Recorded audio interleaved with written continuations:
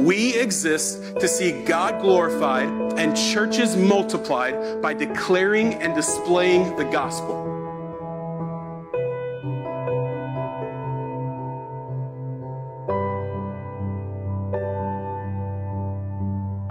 And when we say God glorified, what we mean is that we exist for the purpose of seeing God receive praise, worship, honor, glory, credit, and fame. We believe that he is due, and so we want to spend our lives, our words, everything pointing back to Jesus. Right? It's why when you come here, we say our one desire is that when you leave here, that you'll marvel at Jesus more. But the reason that we chose the name Emmaus, the vision of our church, is that we want to be a people who declare who Jesus is from all of the scriptures. That we talk about him, we proclaim him here in this pulpit, we do it in our kids ministry, through our songs, through our confessions, through the scriptures that we read. We do it with our neighbors and with our co-workers and with our children at home. That we are a people who declare who Jesus is, and that as Jesus is being declared, hearts are burning with the truth of who he is, and eyes are being opened to believe it, and there's faith being planted in the hearts of men and women.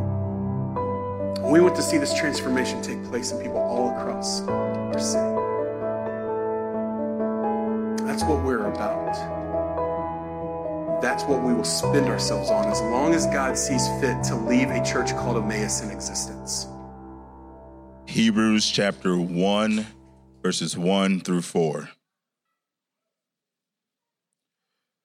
Long ago, at many times and in many ways, God spoke to our fathers by the prophets. But in these last days, he had spoken to us by his Son, whom he appointed the heir of all things, through whom he also created the world. He is the radiance of the glory of God, and the exact imprint of his nature, and he upholds the universe by the word of his power. After making purification for sins, he sat down at the right hand of the majesty on high, having become much superior to the angels, as the name he has inherited is more excellent than theirs. Good morning. Good morning. Good morning, guys. Members of Emmaus, I want to say good morning, particularly to you. I hope that you guys know that you are deeply loved by your pastors. And if you're visiting with us, if I haven't had a chance to meet you yet, my name's Sam. I'm one of the pastors here.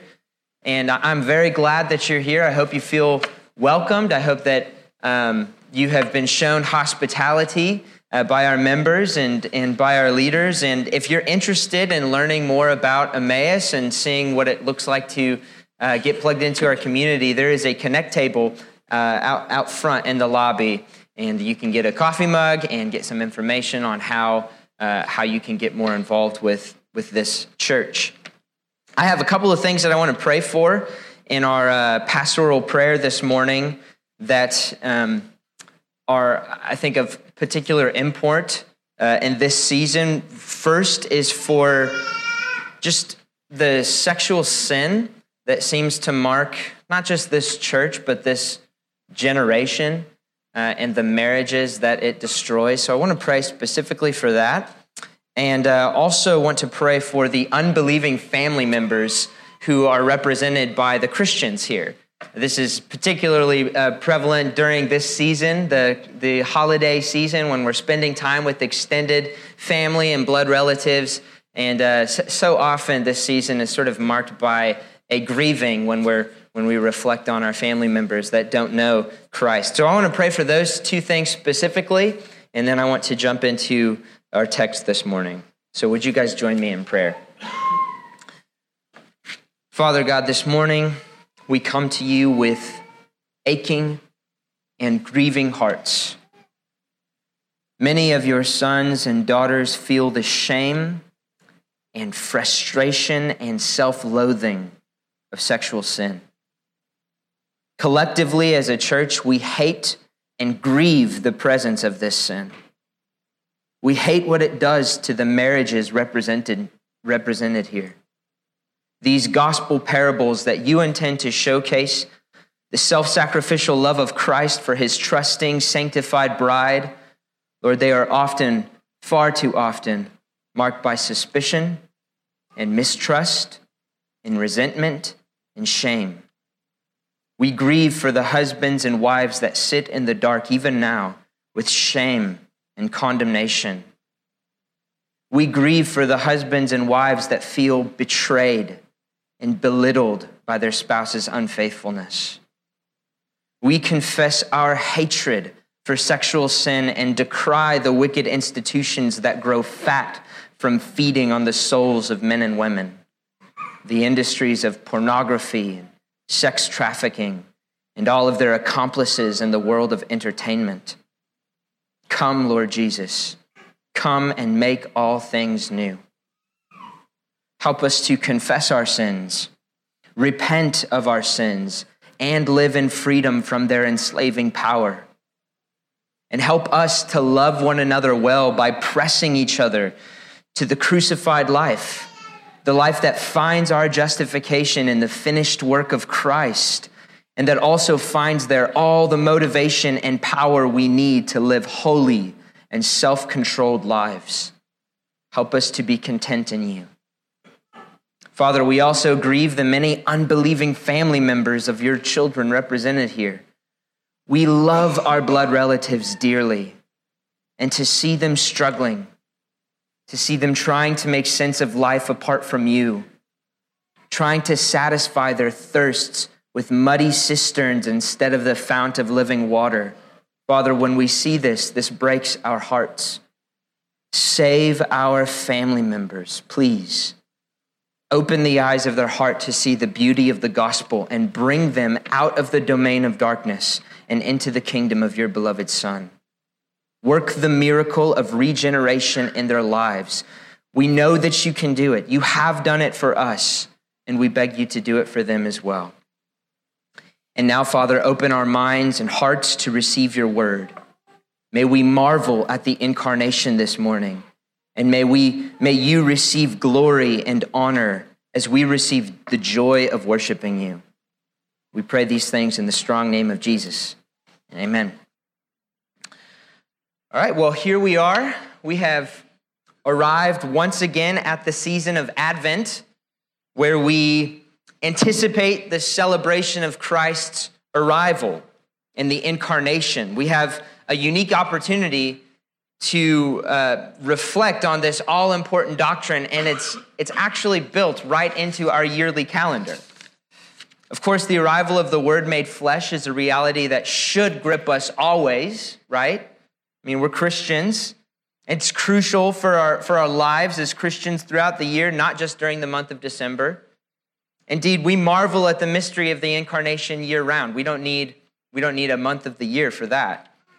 And yet, there is something unique, I think, about building our calendar around the gospel story, about the building our calendar around the redemption plan of God and placing ourselves in a state of expectation, right? That's what Advent is. We're placing ourselves in a state of expectation where we reflect on Jesus and his first coming, and we anticipate and place ourselves in a state of longing for his return and his second coming. So that's where we are this morning. We are recounting the gospel story day by day, week by week, year by year, as we sit in this time between times, this time between the two advents of Christ. So here's my prayer for you in this season. My prayer is that this brief Advent series would help you to shake off all the familiarity of this Christmas season. I pray that as you walk through the grocery stores and you hear Mariah Carey singing, a thrill of hope, the weary world rejoices, for yonder breaks a new and glorious morn. I pray that your instinct would be to fill in the lyrics that she leaves out of that song, right? Christ is the Lord. Oh, praise his name forever. His glory and power evermore proclaim. So that's my prayer for you, that this brief Advent series would help you to worship this Christmas season. So for the next 4 weeks, we're going to cover different aspects of the incarnation, different aspects of what it means for the second person of the Trinity to become a human being. we're going to reflect on different aspects of that. So next week, Pastor Ronnie is going to preach on the incarnation as humility. Then Pastor Josh will preach on the incarnation as glory. And then Pastor Adam will end our Advent series after Christmas already, so we're kind of cheating. But he's going to end our Advent series with the sermon on the incarnation as salvation. Today, I'm going to preach a sermon on the incarnation as revelation. And I don't mean the book in the Bible, the last book in the Bible. I mean the incarnation as revelation, the concept of God revealing himself to us through the incarnation. So with that said, let's jump right into our text. You should be there in your Bibles. Go ahead and turn there if you're not. Hebrews chapter 1. Hebrews chapter 1, starting in verse 1. This is the word of God. It says, long ago, at many times and in many ways, God spoke to our fathers by the prophets. Now, before we move on, I want us to pause and appreciate the significance of God speaking. Now, maybe you've never thought about this before, but this is a staggering reality. We're talking about God, the eternal, all-powerful, self-sufficient, unchanging, infinite, Holy One, the Almighty, the creator and sustainer of the universe, and he speaks to his creatures personally. Now, if this isn't staggering to us, it's because our view of God is far too small. So let me just take a minute to remind you how unfathomable God is. There is no bottom to him. I want to take a moment to remind you how limitless and incomprehensible this God is. I'm just going to read a smattering of verses from Isaiah chapter 40. This is just one chapter from one book of the Bible that gives us an idea of who it is we're dealing with here. It says, who has measured the waters in the hollow of his hand and marked off the heavens with the span, and closed the dust of the earth in a measure, and weighed the mountains in scales and the hills in a balance? Who has measured the Spirit of the Lord, or what man shows him his counsel? Whom did he consult, and who made him understand? Who taught him the path of justice, and taught him knowledge, and showed him the way of understanding? Behold, the nations are like a drop from a bucket, and are accounted as the dust on the scales. Behold, he takes up the coastlands like fine dust. Lebanon would not suffice for fuel, nor are its beasts enough for a burnt offering. All the nations are as nothing before him. They are accounted by him as less than nothing and emptiness. To whom then will you compare me, that I should be like him, says the Holy One? Lift up your eyes and see. He's talking about the stars. Who created these?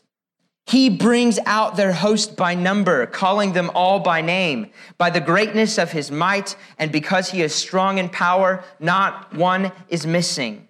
Have you not known? Have you not heard?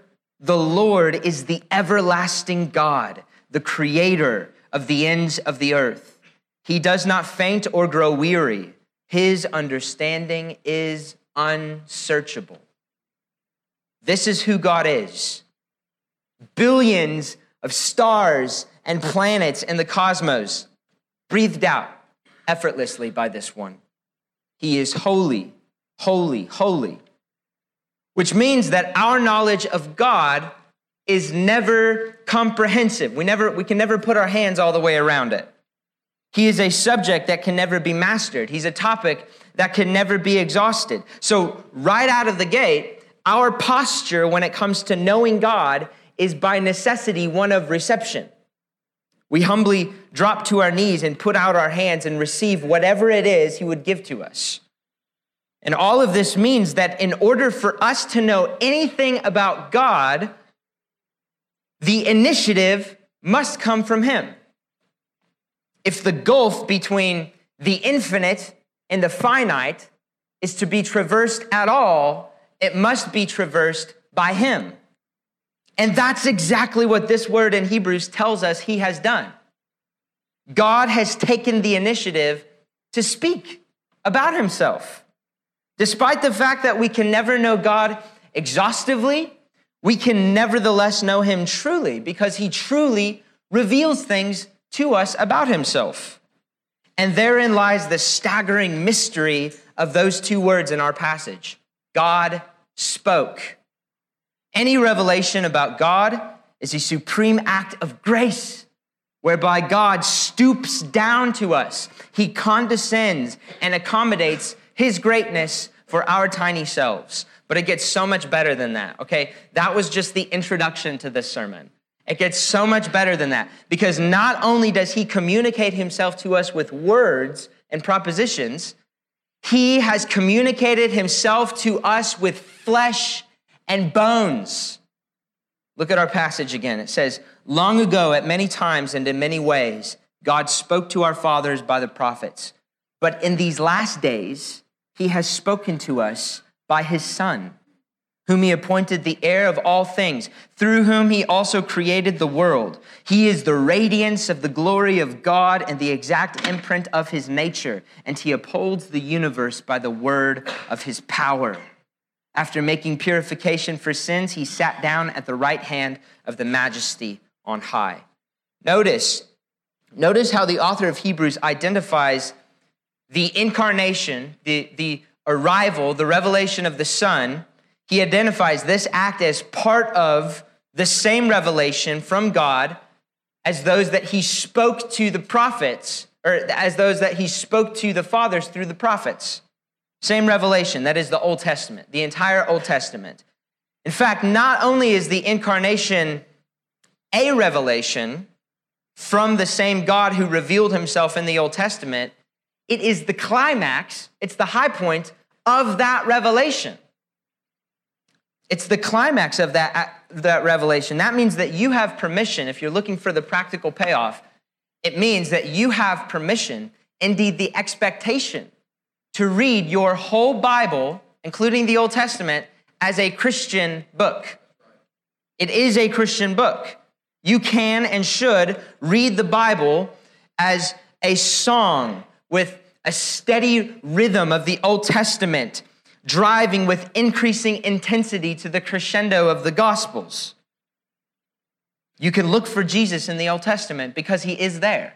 He actually is there. You're not putting him there. He's there. This also means that we shouldn't forget how important the Old Testament is for understanding the work of Christ. The Old Testament is really important. Now, I stress this point because it's common to hear the Bible talked about as if the two testaments, the Old and New Testament, are at odds with one another, right? And so you have the Old Testament over there, the New Testament over here. The Old Testament was for unbelieving Jews before Christ. The New Testament is for Christians today. The Old Testament is scripture technically, right? The Old Testament is scripture emeritus.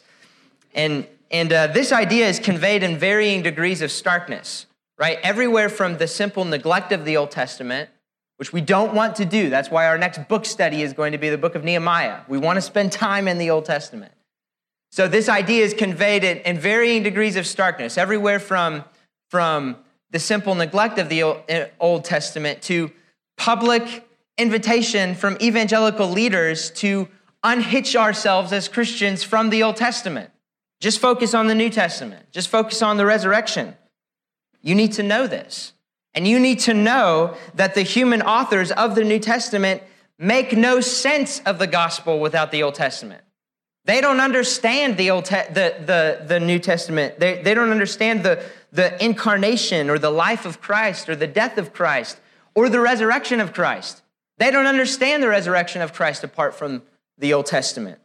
How many times in our series through the Gospel of John, especially in the last several chapters of the crucifixion and the resurrection, did we read to fulfill the scriptures? This happened to fulfill the scriptures. In fulfillment of this, that they didn't know about the scriptures until the resurrection, all of these things. So the Old Testament is crucial for our understanding of the New Testament.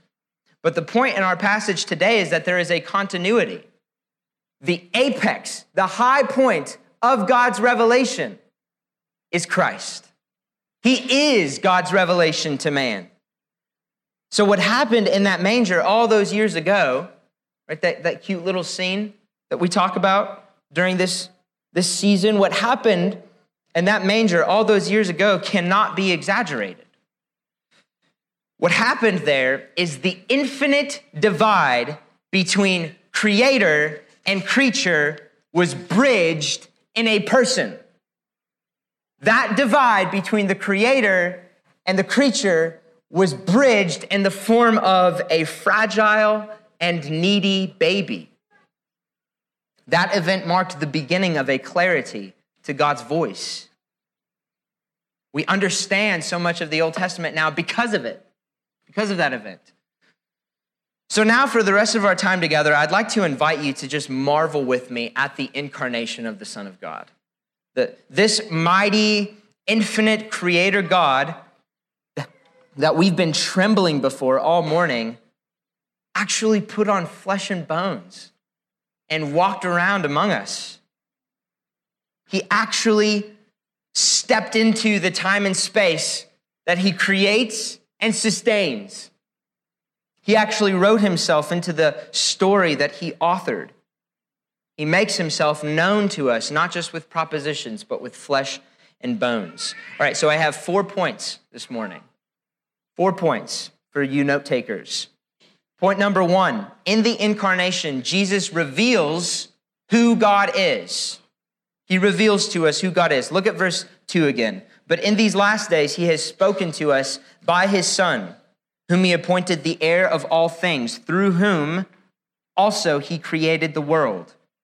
He is the radiance of the glory of God, the exact imprint of his nature, and he upholds the universe by the word of his power. Before the incarnation, God had revealed himself to be the creator God. That much had been established before the incarnation, right? He reveals himself as such through creation itself, right? So all of creation is testifying that there is a God that created it, right? That the heavens declare the glory of God, and the sky above proclaims his handiwork. Day to day pours out speech, and night to night reveals knowledge. Psalm 19. So all of creation is bragging about being created by this creator God. And he spoke authoritatively about his creatorship through the scriptures, right? So we read in the scriptures that in the beginning, God created the heavens and the earth. So this much has been established before the incarnation. God is the creator of everything. But in the incarnation, the story is deepened and our knowledge of this creator God is expanded. In the incarnation, we learn that the Lord of all creation, in this passage, we learn that the Lord of all creation is none other than Christ Jesus, the Son of God, the eternal Son of the Father, who is one with the Father and the Spirit eternally. He is the exact imprint of the Father's nature, meaning when you see him, you see the Father's nature. When you see Jesus, you see what the Father is. You see God. So we read in Genesis how God spoke the universe into being out of nothing. We read all about that all throughout the Old Testament. He speaks and the universe exists. He speaks into nothing and then everything happens, right? But then we learn from the incarnation that this creative agency, this speaks, so the Father speaks and things come into existence. We learn that this creative agency, this speaking thing, is actually a divine person. It's the Son. That was the Son bringing all of that everything out of nothing. This is testified by Paul in Colossians 1. He says, he, that is Jesus, is the image of the invisible God, the firstborn of all creation. For by him all things were created in heaven and on earth, visible and invisible, whether thrones or dominions or rulers or authorities. That's everything, okay? All things were created through him and for him, and he is before all things. And in him, Jesus Christ, in him, all things hold together. Didn't we learn this very thing from our previous study through the Gospel of John? In the beginning was the capital W Word. And the Word was with God, and the Word was God. He was in the beginning with God. All things were made through him, and without him was not made anything made that was made. How do we know this? How do we come to know that the Creator God is actually triune? who exists in three persons, the Father, Son, and Holy Spirit. How do we come to know, in other words, that the creative power of the Father is a personal word? How do we come to know that? We come to know that when that personal word puts on flesh and walks around among us. And the word became flesh and dwelt among us, and we have seen his glory as of the only Son from the Father, full of grace and truth. This is why Jesus can say to Philip with a straight face, whoever has seen me has seen the Father. And why Paul can say that in the face of Jesus Christ, we have knowledge of the glory of God. In the incarnation, Jesus reveals to us who God is. He translates God into human language and flesh and bones. So that's our first point. In the incarnation, Jesus reveals who God is. Point number 2, in the incarnation, Jesus reveals what God does. Look at that second part of verse 3. After making purification for sins, he sat down at the right hand of the Majesty on high, having become as much superior to angels as the name he has inherited is more excellent than theirs. In the incarnation, Jesus reveals to us who God is by revealing what God does in the plan of redemption, in his work of redemption. This is actually what the incarnation is. It is the Trinity setting into motion the work of redemption, a divine rescue mission. It is a triune conspiracy of deliverance. And at no point in this whole event do the persons of the Trinity act separately or independently from one another. This is exactly what was the theme of our study through the Gospel of John. This is why Jesus kept on saying, I've been sent from the Father, I'm going back to the Father. That's where I came from, that's where I'm going. This big U shape of the Gospel of John. It's the Father sending the Son by the power of the Spirit to win a flock for himself, to gather up a people for himself. And he purchases those people when he lives a perfect life on their behalf, and then he dies a sacrificial death to pay for the penalty of their sins and purchase them. Okay, so he comes down, he buys a people for himself, and then he says, hold on one second, I'm gonna get you, but first I gotta go back up to the Father and then send the Spirit to go apply all of this work of redemption that he's accomplished. That is what the incarnation exists for. It is God winning a people for himself. All of this is why the Son became incarnate. The Word became flesh to complete the Trinity's mission of redemption. After making purification for sins, he sat down at the right hand of the Majesty on high. Why? Why did he sit down? Because he was done. He had completed his mission. He had done what, with his single offering, the offering of himself, he had done what the endless sacrifices of the Old Testament priests could never do. He made actual purification for sins. This is what God does. Not only does he create the cosmos, right? He breathes the billions of stars out effortlessly. Not only does he create the cosmos, and not only does he sustain them, right? Your heart just beat again and again and again and again because Jesus told it to.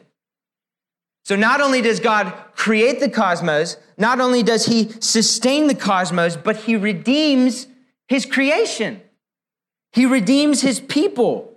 He covers their sin. This is the end of the incarnation. The reason he put on flesh and bones was to redeem a people for himself, for his own glory, by accomplishing the work of redemption. Now, let me just say as an aside, what does that tell you about your prayer life? It tells you that this is a God you can trust.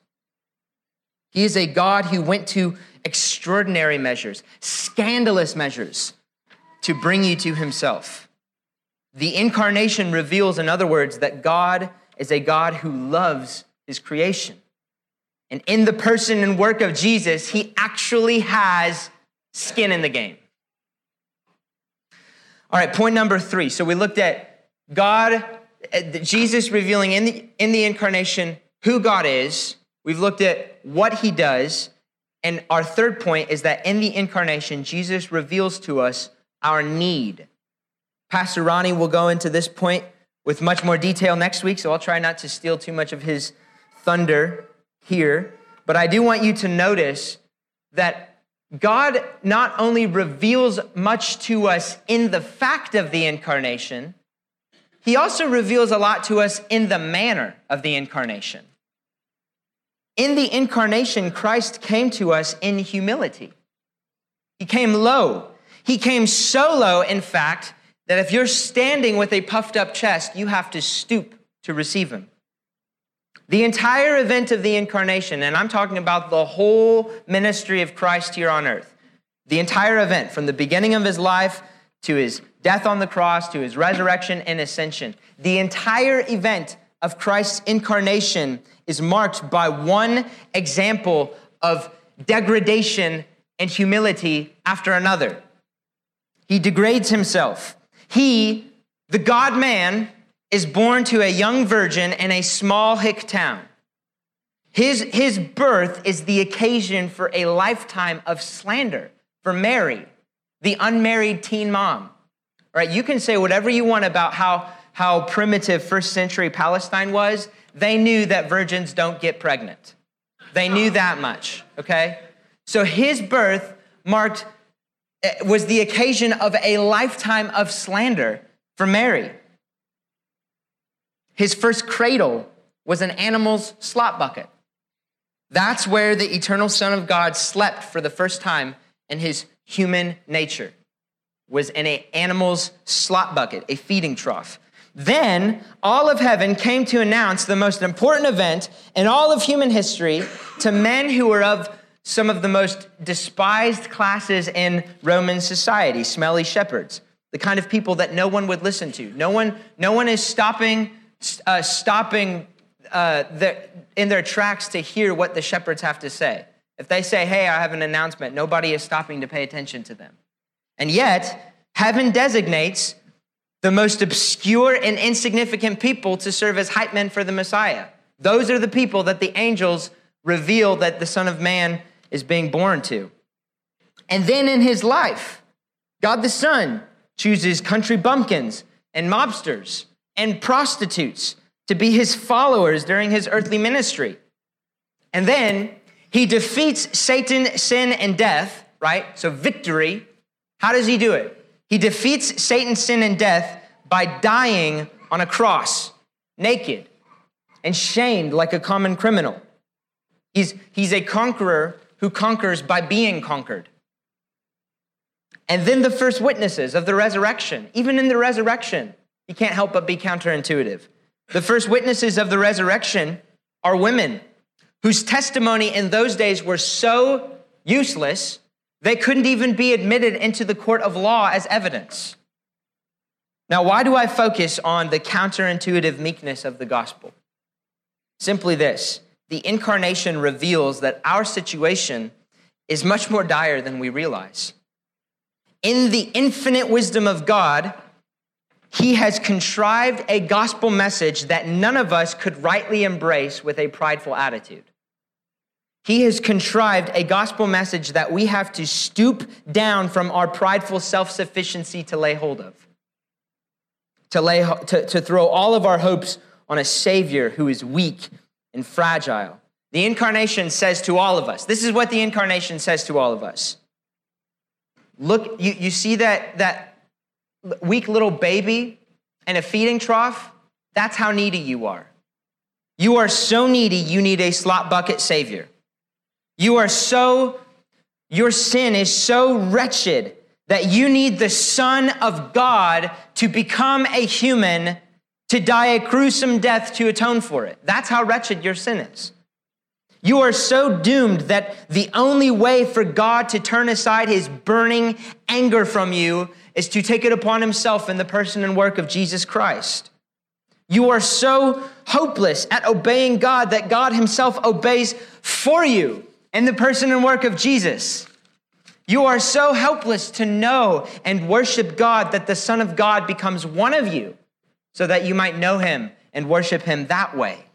He stoops down to make himself available to you because you are so unable to climb up to him. The incarnation reveals to us our need, which brings me to our last point. In the incarnation, Jesus reveals our provision. In the incarnation, Christ reveals the severity of our need by providing what is necessary to meet that need. He shows us how needy we are by meeting our needs. And he meets our needs as our mediator who stands between us and God. He brokers peace between us and God. That's what it means for him to be a mediator. He stands between us. His role as mediator works on several levels. First of all, as we've already talked about, he mediates our knowledge of God. But also, and crucially, he mediates peace with God. This is 1 Timothy 2, 5-7. For there is one God, and there is one mediator between God and men, the man Christ Jesus, who gave himself as a ransom for all, which is the testimony given at the proper time. This is Christ's priestly work, whereby he stands as a representative of man, as a man before God. He stands as our representative before God, offering on our behalf his blood sacrifice to atone for our sins and perfect worship and obedience that we could never offer God. So he stands as our representative. And he says, here's my life, the perfect obedience as a representative of all these folks behind me. They can't do it themselves, so I'll do it for them. I'm their representative. And here's my blood sacrifice to atone for all of their sins. So he stands before God as our representative, and he stands as a representative of God before man. And he communicates everything that the Father wants him to communicate. Again, the Gospel of John is replete with this. Jesus saying, you're not arguing with me, you're arguing with the Father. I'm not saying these things on my own authority. I'm saying these things on the Father's. So his body in the incarnation becomes a bridge that covers the chasm of our sin and the wrath of God. This is why the author of Hebrews will go on to say in chapter 7, for it was indeed fitting that we should have such a high priest, holy and innocent, unstained, separated from sinners and exalted above the heavens. He has no need, like those other priests, talking about the Old Testament Levite priests. He has no need, like those other priests, to offer sacrifices daily, first for his own sins, then for those of the people, since he did this for all when he offered himself. When he offered up himself. But it gets even better than this, right? So you guys are probably used to hearing those two aspects of Christ's mediation. We talk about that. He mediates the knowledge of God. He mediates our peace with God. But he even mediates our worship of God. Let me read to you a passage from a church father named Athanasius. He says this brilliantly. He says, for since human beings, that's us, right? For since human beings, having rejected contemplation of God and as though sunk in an abyss with their eyes held downward, seeking God in creation and things perceptible, setting up for themselves mortal humans and demons as gods, for this reason, the lover of human beings and the common savior of all takes to himself a body and dwells as human among humans and draws to himself the perceptible senses of all human beings, so that those who think that God is in things corporeal, the created things, might from what the Lord wrought through the actions of the body know the truth, and through him might consider the Father. What is he saying? What is Athanasius saying? He's saying that God, recognizing our inability to lift up our gaze from creation to heaven, our inability to lift up our gaze from creation to heaven came down from heaven to creation to stand at our eye level. He's saying, since human beings couldn't seem to stop worshiping creation, instead of the creator, they couldn't seem to stop worshiping creatures, the creator became a creature to accommodate their limitations. This is what I do when I need to get at my son's level and he's preoccupied with making a mess on the ground. What do? I stoop down and get on the ground. I put my eyes at his eye level so that he can see me. And that's what God does for us in the incarnation. He stoops down and makes himself available to us. In this way, he becomes intelligible enough for us to worship him. This is why the disciples are not committing idolatry when they're worshiping him in the Gospels. This human being, this man from Nazareth, the carpenter, they're worshiping him and they're not committing idolatry. We can set this human being as the object of our worship and offer all of our praise to him without the fear of dishonoring God, precisely because he is no mere human. He himself is God, and he has become a man in order to accommodate our limitations. We couldn't reach up to the top shelf to get to God. So God places himself on the bottom shelf for us. Right where we can reach, right within our reach, in the person and work of Jesus Christ, that carpenter from Nazareth, that human being who is God. Now, this is really important because the incarnation is an ongoing reality. Maybe you've never thought about this before, but the second person of the Trinity is and will forever be the God-man, Jesus Christ. Because we will always and forever be in need of that kind of accommodation. In the incarnation, God has provided our needs, and our need is a God-man. This is why I don't feel bad at all for trying to stir your affections, for hoping for a physical Jesus to hug. That's what I want. That's okay for us to want that. Now, as we close our time together, I want to offer the following charge. Approach Jesus by faith and worship him. Approach him by faith and worship him. This is your charge, whether you are a Christian or not. If you are not a Christian, know that you are hopeless apart from this person. You cannot know God apart from him. Listen, I'm going to say something that may be jarring. If you're not a Christian, whatever your notion of God is, if it does not arrive to you through your acquaintance with Jesus, it is wrong. Whatever your notion of God is, if it doesn't arrive to you through your acquaintance with Jesus, it is wrong. You cannot know God apart from him. Jesus himself said this. He said, I am the way, the truth, and the life. No man comes to the Father apart from me. So if you're not a Christian this morning, you need to know that you do not stand before God as a neutral party. There is no such thing as neutrality before God. So this is the charge. Don't argue with his assessment of your need. In the incarnation, in the arrival of the eternal Son of God in the form of a fragile baby who would grow up to live a humble life and die a brutal death on the cross and be raised 3 days later and ascended up to the right hand of the Father. In that event, God contradicts all of your notions of self-sufficiency. He is telling you that you are a hopeless failure. Isn't that great news? For those of us who have the awareness to actually recognize we are hopeless failures, in the incarnation, God is telling you, you are a hopeless failure. He is telling you that your sins are such a stench to his holy nostrils that only the blood of a God-man could atone for them. He is telling you that your best attempts at righteousness are so worthless, they're actually making things worse. And he tells you to step aside so he can roll up his sleeves and do it himself. So you're just making this way, way worse. Let me do this for you.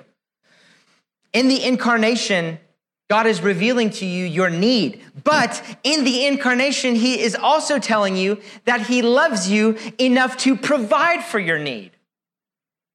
In fact, he loves you so much that he places this provision of himself right on the bottom shelf for you. So this is your charge. Come to Jesus by faith, your bottom shelf provision, and worship him. And the same is true for you, Christian. you will never stop needing Jesus. You will never stop needing this mediator who mediates peace with God and knowledge of God and worship of God. You will never stop needing him. So my charge to you is very much the same. You won't move beyond him, so continually come to him by faith and worship. Okay, how do you do this? If you're looking for a practical assignment, saying, Pastor Sam, all of your charges are always the same. They're behold Jesus, come to Jesus by faith, love Jesus. Give me something practical. All the type A personalities are saying, give me something to do. Okay, I'm going to give you one for a change. I'm going to give you one. Come to Jesus by faith and worship him. How do you do this? Read your Bibles. Read them. Read your Bibles in prayer, in conversation with God. Read them slowly. Savor the words. Look for Jesus in the words. Because listen, you cannot know God apart from his incarnate word, apart from the person and work of Jesus. But you can't know the incarnate word apart from his inscripturated word. You, Christian, living in the 21st century, 2,000 years after Jesus has physically ascended to heaven, can't get to know this man apart from this book. So come to him through this book. He has made himself known here in the Bible, which real quick, let me just give you this plug. Did you know that you guys have a member here, a pastoral resident who is so passionate about raising biblical literacy in the Church of Jesus Christ that he has spearheaded an initiative called Feasting on the Word. It's a weekly resource that we put out every Friday to help you read the Bible. It helps you put together the grand story of the Bible. It helps you understand how to read different genres of the Bible. So avail yourself to that resource because listen, you cannot expect to have deep intimacy with Jesus apart from his word. You can't expect to have profound appreciation for the incarnation and to have abiding communion with Jesus if you're not seeking him out in his word. So listen, this charge, therefore, is not a public scolding. Okay, if you're taking it that way, let me just put that to rest. It's not a public scolding. It's an invitation to increase your intimacy with Christ. God has not left himself without a revelation of himself. You don't have to fret and worry what God is like. Try to figure out what God is like. He's told you what he's like in his word. You don't have to fret to try to figure out how to have communion with him, how to know Jesus better. He's told you how to get to know him better. Get to know him better in his word. He's not left himself without a revelation. You really can have fellowship with God. You really can spend time with Jesus, and you can do so right here in this book. Now, this fellowship with God is precisely what we celebrate in this meal of communion. Every week, we're celebrating that fellowship that we have with God. This meal testifies that the Son of God actually became a man. The Word actually became flesh and dwelt among us. This meal testifies to the reality of the life, death, resurrection, and ascension of Jesus, and it proclaims by faith his return. That's what every time we take from this bread, we can be praying, God, I believe, help my unbelief. You will return. You will return. Our peace with one another and our peace with God, the peace that's signified in this meal, our fellowship with Christ is as real as this bread and juice your body will digest. It's not a mindset. We're not putting ourselves in a mindset. It was secured and concretized in time and space. That's why when we take communion as Christians, we don't say, okay, let's visualize together taking a piece of bread. Let's visualize together juice. No, we don't do that because Christ actually came in the flesh. So our peace with Christ is as real as this bread and juice that we're digesting. So if you're a Christian, come and enjoy your fellowship with Jesus. That's what you're doing when you're taking this meal. You're enjoying your fellowship with Jesus. And if you're not a Christian, this meal, because of that, it would be a lie. So please don't take it. This meal does not create, you need to know this because because a lot of times the way that we treat communion can communicate this false idea that taking communion creates this relationship with Christ and with the people of God. It's not true. It doesn't create a relationship with God or the people of God that doesn't already exist. Our invitation to you, therefore, if you're not a Christian, is to remain in your seat and receive the person and work of Christ, which is the substance that this meal signifies. If you have any questions about what it means to become a Christian, I would invite you to ask anyone who stands up and takes this meal. I'm going to pray and have the believers in the room come down to my right, to your right, my left side, take from the bread and the cup and return to my right side here to your seat that way. Let's pray. Holy Trinity, we thank you for the mystery of the incarnation. We pray that you would save and sanctify and encourage and convict, all according to your wisdom. Water the hearts of those who heard thy word, that seed sown in weakness, my weakness, may be raised in your power. We pray these things in Jesus' name. Amen. Church, come and take. Thank you for watching this Amaze KC podcast.